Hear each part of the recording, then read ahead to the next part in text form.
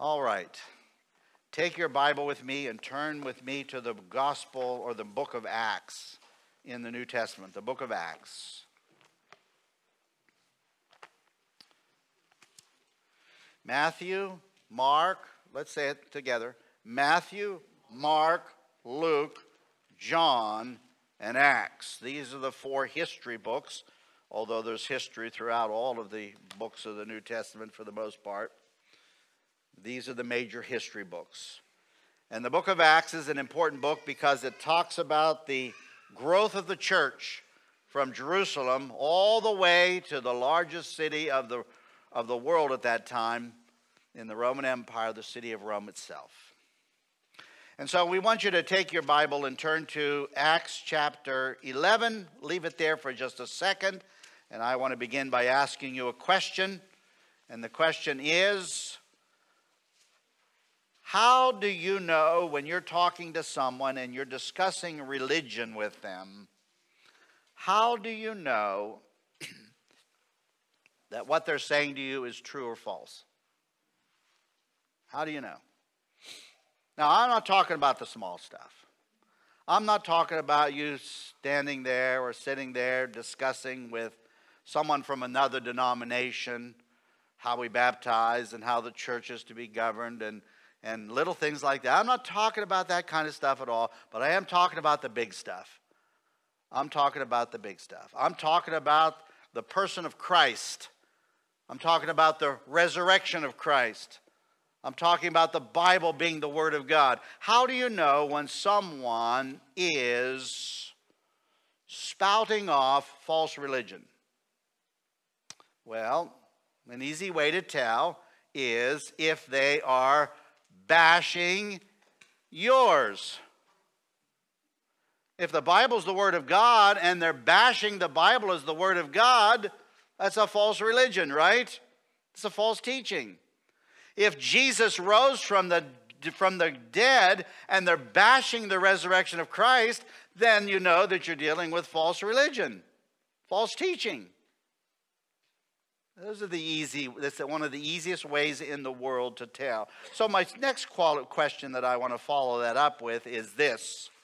So if someone were to come up to you and say to you, and I'm going to quote, this is the quote, that the information in Acts can only be looked upon as intentional deviations from historical truth in the interest of the special tendency which they possess, how would you answer that question?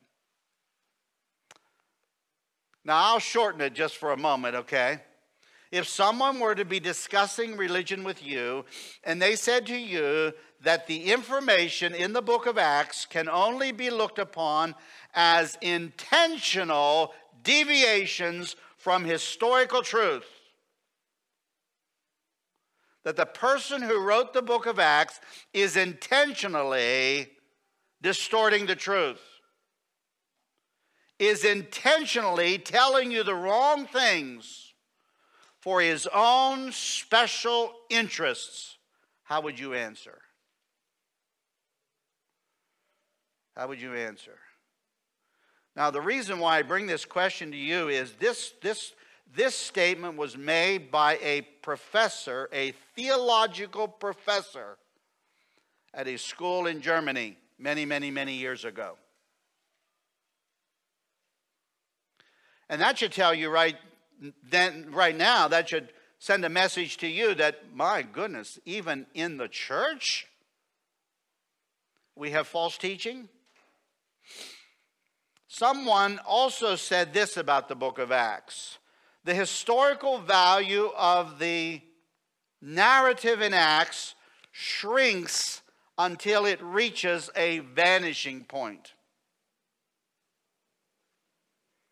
How about that? Are you shocked? Are you at least a bit concerned by that?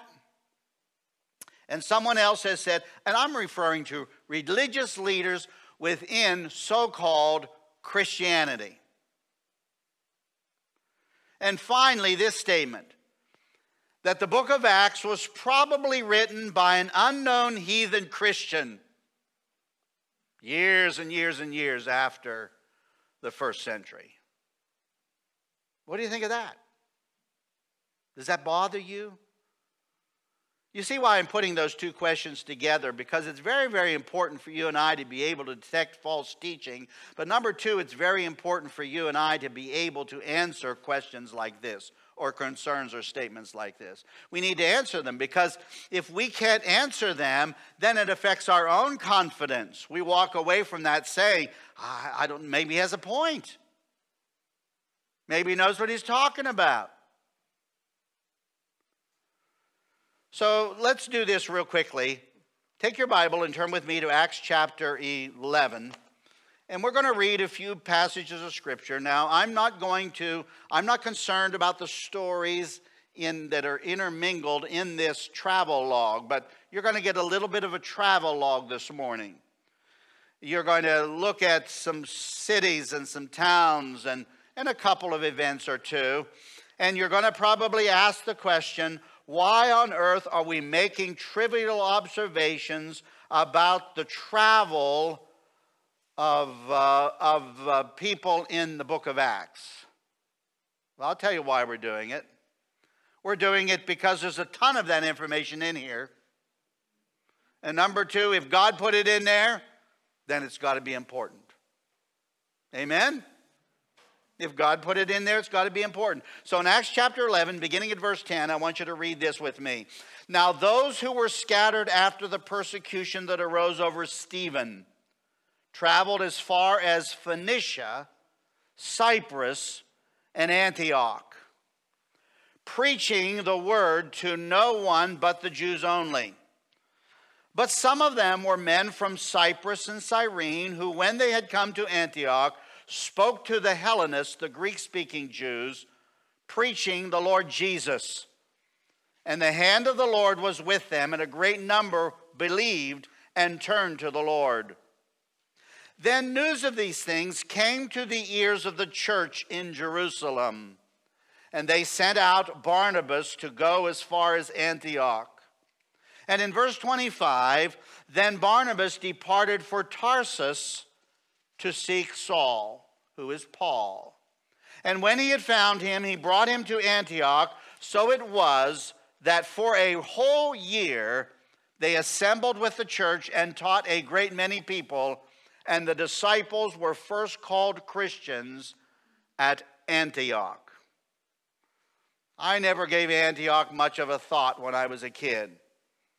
It wasn't until I went to Bible college and seminary that I realized that Antioch was the third largest city in the Roman Empire. Next to Rome itself, then the city of Alexandria in Egypt, Antioch, hundreds of miles north of Jerusalem, up by Asia Minor, was the third largest city of the Roman Empire.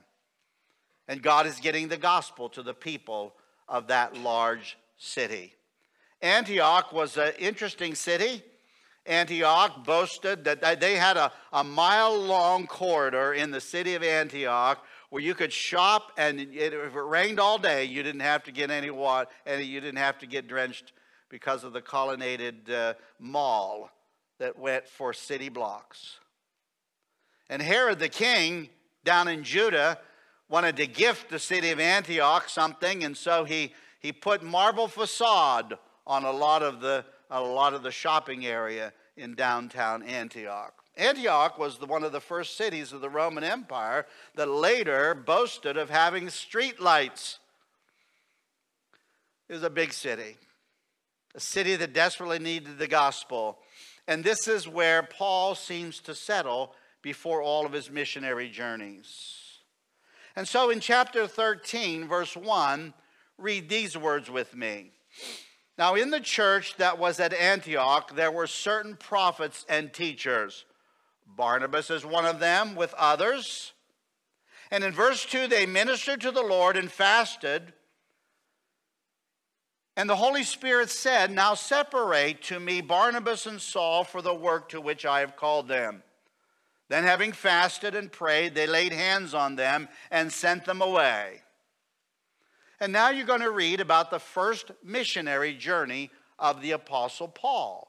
We're not going to look at the details. We're just going to mention to you that the Apostle Paul and Barnabas head off into Asia Minor, or they head off to Cyprus first. And from Cyprus, they go through Cyprus and then up to the coast and head off into the hinterland of Asia Minor, where they share the gospel with several cities there.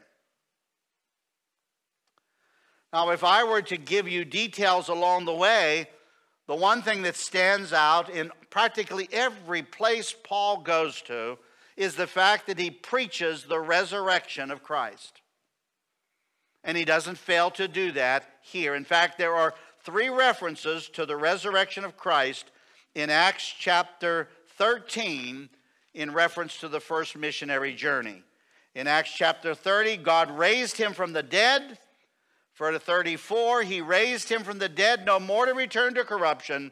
And verse 37, he whom God raised up saw no corruption, when they are introducing Christ. There's actually another reference, but I don't have it marked. And after they go through cities in Asia Minor, they head back to the city of Antioch. And so let's pick it up at verse 26 of chapter 14. From there they sailed to Antioch, where they had been commended to the grace of God for the work which they had completed. And now when they had come and gathered the church together, they reported all that God had done with them, and that he had opened the door of faith to the Gentiles. So they stayed there a long time with the disciples. They make a trip to Jerusalem. They head back to Antioch. Silas goes back with them. Barnabas and Paul are back in Antioch in verse 35 of chapter 15. And they're getting ready for their second missionary journey. Paul and Barnabas also remained in Antioch, teaching and preaching the word of the Lord with many others also. Now, verse 36. Then after some days, Paul said to Barnabas, let us now go back and visit our brethren in every city where we have preached the word of the Lord, and see how they are doing. Paul chose Silas on this particular journey, and the Bible says that they were commended by the brethren to the grace of God in verse 40. And what did they do in verse 41? They went through Syria and Cilicia, doing what? Strengthening the churches. So on the second missionary journey, the Apostle Paul, instead of taking Barnabas with him, he takes Silas this time, and they go back through Asia Minor and back to the churches that were established on the first missionary journey. If there's one thing that you and I need to get from all of this travel log, and there are many, many names, all the cities are listed, and hundreds of details are listed, and that's important. The one thing should be that we are encouraged by what we see. Now, there are many times when Paul and Barnabas, or Paul and Silas, and Paul or other companions get into trouble. There are 1, 2, 3, 4, 5 times that we have a reference to that in the first missionary journey, and we're going to have several in the second missionary journey as well. But running into problems and running into difficulties is no sign of whether you're doing the right thing or not, right? It is not. And so the Apostle Paul goes through his second missionary. He goes through Asia with Silas, and they work their way through Asia, and they finally find themselves on the coast of Asia Minor, on the western side of the coast at a city called Troas. And in chapter 16, verse 8, here's the reference to that. So passing by Mysia, they came down to Troas. And I love this. And I will share this with you forever and ever, every time we read it. Because you and I are probably sitting here because of what happened next. In all likelihood, you and I have the gospel today because of the vision that appeared to Paul in the night in verse 9, where there was a man of Macedonia across the Aegean Sea. A man of Macedonia. Macedonia is across the Aegean Sea in Europe now. They're still in Asia.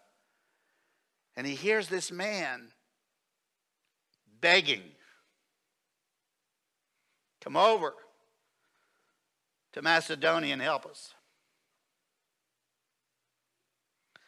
Now, after he had seen the vision, immediately we sought to go to Macedonia, concluding that the Lord had called us to preach the gospel to them. How many noticed a change in the record that we have of this travel log when we get to verse 10? Up to verse 10, and through the first and second missionary journey, we have everything written out. They did this, they did that, they did this, they did that. But when we get to chapter 16, verse 10, after he had seen the vision, immediately it doesn't say they sought to go to Macedonia. We sought to go to Macedonia. And now for the very first time, you have the very author of the book of Acts showing up. Paul met Luke in the city of Troas. Paul is taking Luke with him on his missionary journey with Silas. They're headed across the Aegean Sea, and they're headed to the coastline of Europe. And because Europe got the gospel, we have the gospel. Now, if we were to go through this missionary journey, you and I would discover in verse 11, therefore sailing from Troas, we ran a straight course to Samothrace. And the next day came to Neapolis, and from there to Philippi, which is the foremost city on that part, in that part of Macedonia, a colony. And I look at this, and let me just break in here at this point because it's more the conclusion that I want to make at the end. But let me break in here and say to you that this Luke, who is writing the book of Acts, is surely a man of detail. And the big question is going to be whether his details are right or whether his details are wrong. And I can tell you that I have counted almost 500 details in Acts where Luke is right. He's right about cities. He's right about where they're located. He's right about people. He is right about who they are. He is right about events. He gets it right all the time.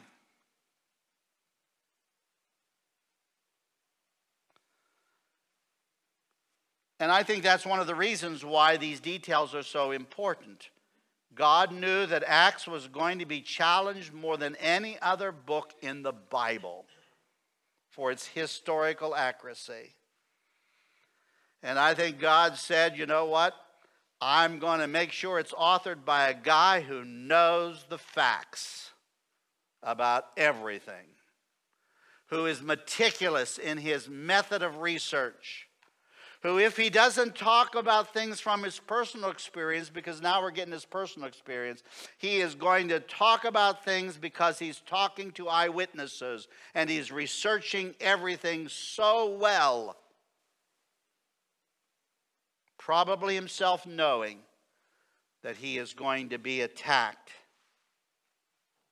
vehemently. And why wouldn't the devil want the book of Acts attacked? It is the record of the growth of the church from Jerusalem to Rome. Why wouldn't he?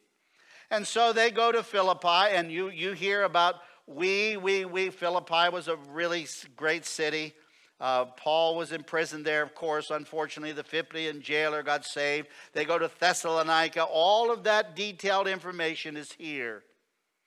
All of the detailed information about Roman society is there that has any reference whatsoever to do with the apostle Paul and Luke and Silas in their journey.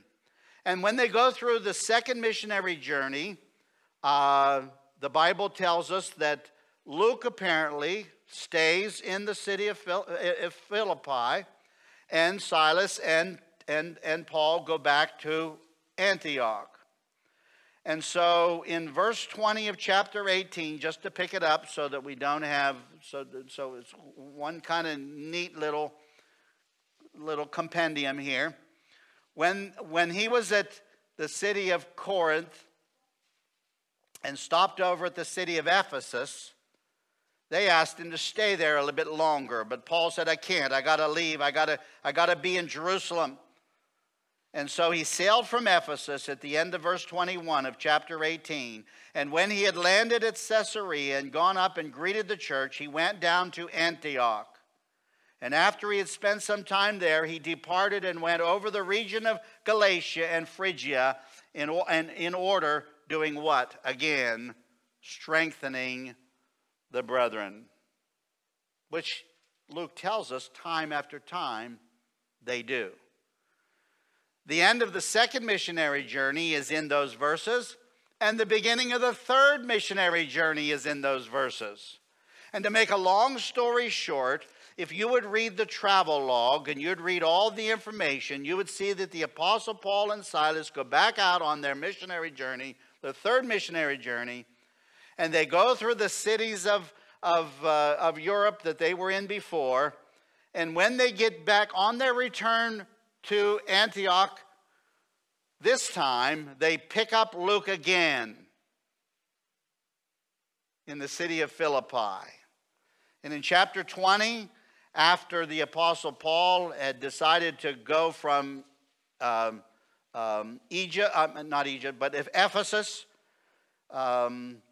to Macedonia, the Bible says in verse 2 that when he had gone over that region and encouraged them with many words, Paul is all about encouraging people and strengthening them in their faith. He came to Greece and stayed there 3 months. And when the Jews plotted against him, as he was about to sail to Syria, he decided to return through Macedonia. And now he has a bigger group of people with him. He has several people, if you read those names, Sopater, Aristarchus, Sanduchus, Timothy, Gaius, Tychicus, Trophimus. All of these people are with him. And then notice verse 5. These men going ahead waited for us at Troas. Luke starts again with his personal experience on the last part of the third missionary journey. But we sailed away from Philippi after the days of unleavened bread, and in 5 days joined them at Troas, where we stayed 7 days. You know, his information is so correct in practically every detail that when he mentions how long it takes to get from one place to another, he is exactly right. And that's what you call trivia, information. And so the Bible tells us, and to make a long story short, because I'm going to wrap it up now, but what happens then is Luke goes to Jerusalem with the Apostle Paul. When Paul gets to Jerusalem, the Bible tells us that he is arrested, he is tried, he is imprisoned for 2 years. And then Luke is there with him. During those 2-year period, he isn't always right there. He isn't sitting outside the jail in Caesarea. But he's in constant contact with the Apostle Paul. And then when it's time for Paul to go to Rome, the Bible says that Luke takes that journey with the Apostle Paul to Rome. And he's with Paul on the Roman trip. And he also stays with Paul the 2 years that he is imprisoned in Rome in his hired house. Now, I say that to you because chapter 21, by the way, is really exciting. Chapter 21 talks about the journey to Jerusalem. And Luke must refer to himself a couple of dozen times in that chapter. And then chapter 27 is exciting because it's the voyage that Paul makes to Rome. And Luke must refer to himself a couple of dozen times in that passage of Scripture as well. But so let me wrap this up with a couple of thoughts that you and I need to keep in mind, all right? And And the first one is a kind of a question.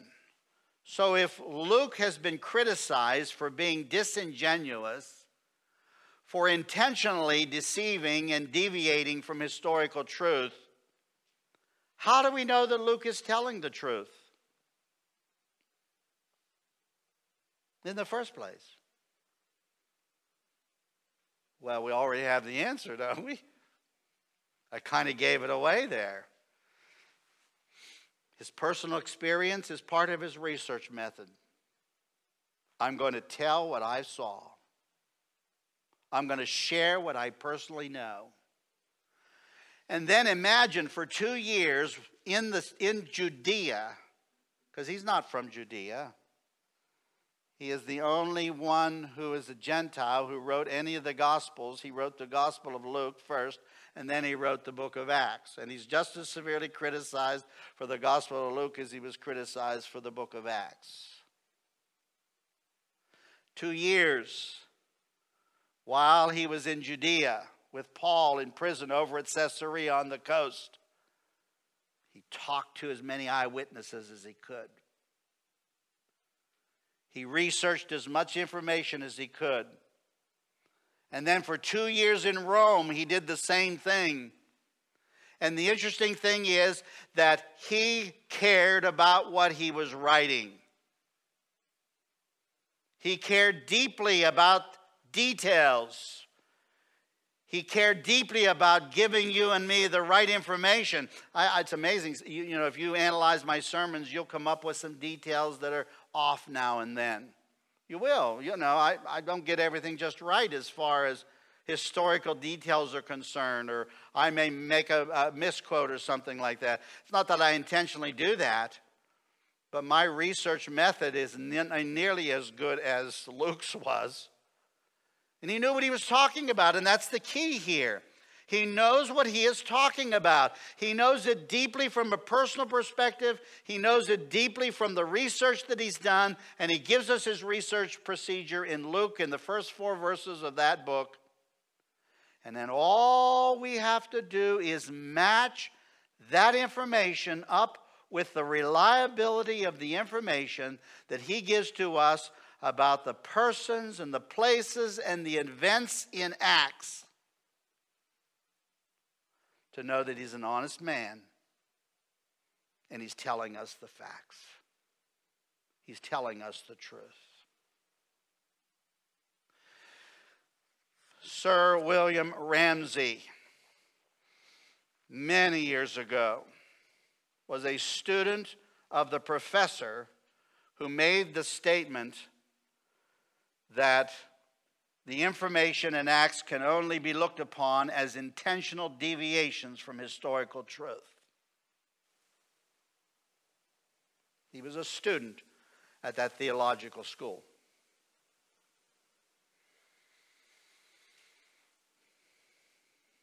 He didn't know what to do with that. He believed it at first, and then he said, there's something wrong with this. And so Sir William Ramsay headed off to Asia Minor, and Sir William Ramsay spent a big part of his life looking for evidence of the truth. He looked at it from all the information he could find anywhere. Archaeological, written information. He researched it very, very, very, very, very carefully. And he came to this conclusion, and I want to quote him. Criticism for a time examined the work attributed to Luke like a corpse, and the laborious autopsy was fruitless. Nothing in the whole history of literary criticism has been so waste and dreary as great part of the modern critical study of Luke. Because Ramsay said he knows what he's talking about. And I can prove it. I can prove it. You know, a great study would be to go through the book of Acts. I'd be willing to do this with anybody who wants to do this. Go through the book of Acts and mark down all of the historical details in the book of Acts that aren't necessarily related to the resurrection. You know that's why the attack is there, right? People don't want to believe in the resurrection of Christ. They don't want to believe in the gospel. And so in order to do that, what do? What's the very first thing you do when you want to destroy what somebody says? You destroy their credibility, right? It's all in any course on logic you're going to get anywhere. First thing you can do that's going to be the most valuable thing you can do is destroy a person's credibility. Give the impression he doesn't know what he's talking about. But Ramsey came to know Christ. Obviously, he came to the conclusion that he was wrong. Now listen, if I were to close this out and I were to ask those 4 questions we ask you all the time, because I want you and I need to have the confidence to know that what we're sharing from God's word is true. And we should never have to walk away from a conversation asking ourselves the question, I wonder if she's right, or I wonder if he's right. I wonder if what I've been told is true or not. We should never have to do that. Ever have to do that. But if I were to run those 4 questions through our study this morning, is there a problem for me to endure? I would say that it didn't make any difference what the Apostle Paul, where he went, there was always somebody there to challenge him. Always somebody there to cause problems for him. Always somebody there, and more often than not, you have more riots that were started in the book of Acts than in probably the whole Bible over the gospel in the Apostle Paul. And there's something else you need to keep in mind too. Half of those riots were started over the love of money and had nothing to do with the gospel at all.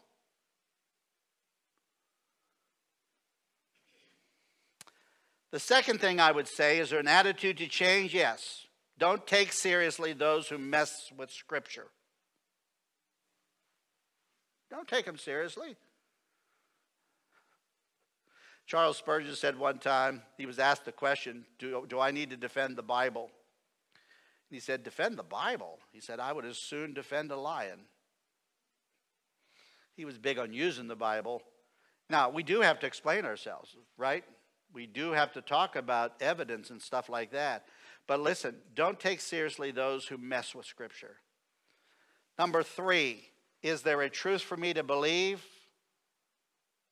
Yes, there is. Hang on to the resurrection as if your very life depends upon it. Now, we didn't read. I wanted to stop and I wanted to read references to the resurrection of Christ constantly. But hang on to the resurrection of Christ as if your very life depends upon it, because it does. And last of all, is there a command for me to follow or an example for me to follow? And the answer is, make it your aim to strengthen others in their faith. Don't be a part of the problem of tearing it down. Make it your aim to strengthen others. It's the constant example of the Apostle Paul, either strengthening the churches or encouraging the churches. And if you encourage the churches and strengthen the churches, you can't do it unless your own confidence is intact about what you know and about what you read. Amen? Amen. Let's close in prayer. Gracious Heavenly Father, we thank you for your word. We pray, Lord, that it will be an encouragement to us as we see the progress of the gospel from Jerusalem all the way to Rome. Father, thank you for Luke. Thank you for giving us a wonderful, wonderful, wonderful disciple and the writings that he gave to the church through the inspiration of your Spirit. In Jesus' name we pray. Amen.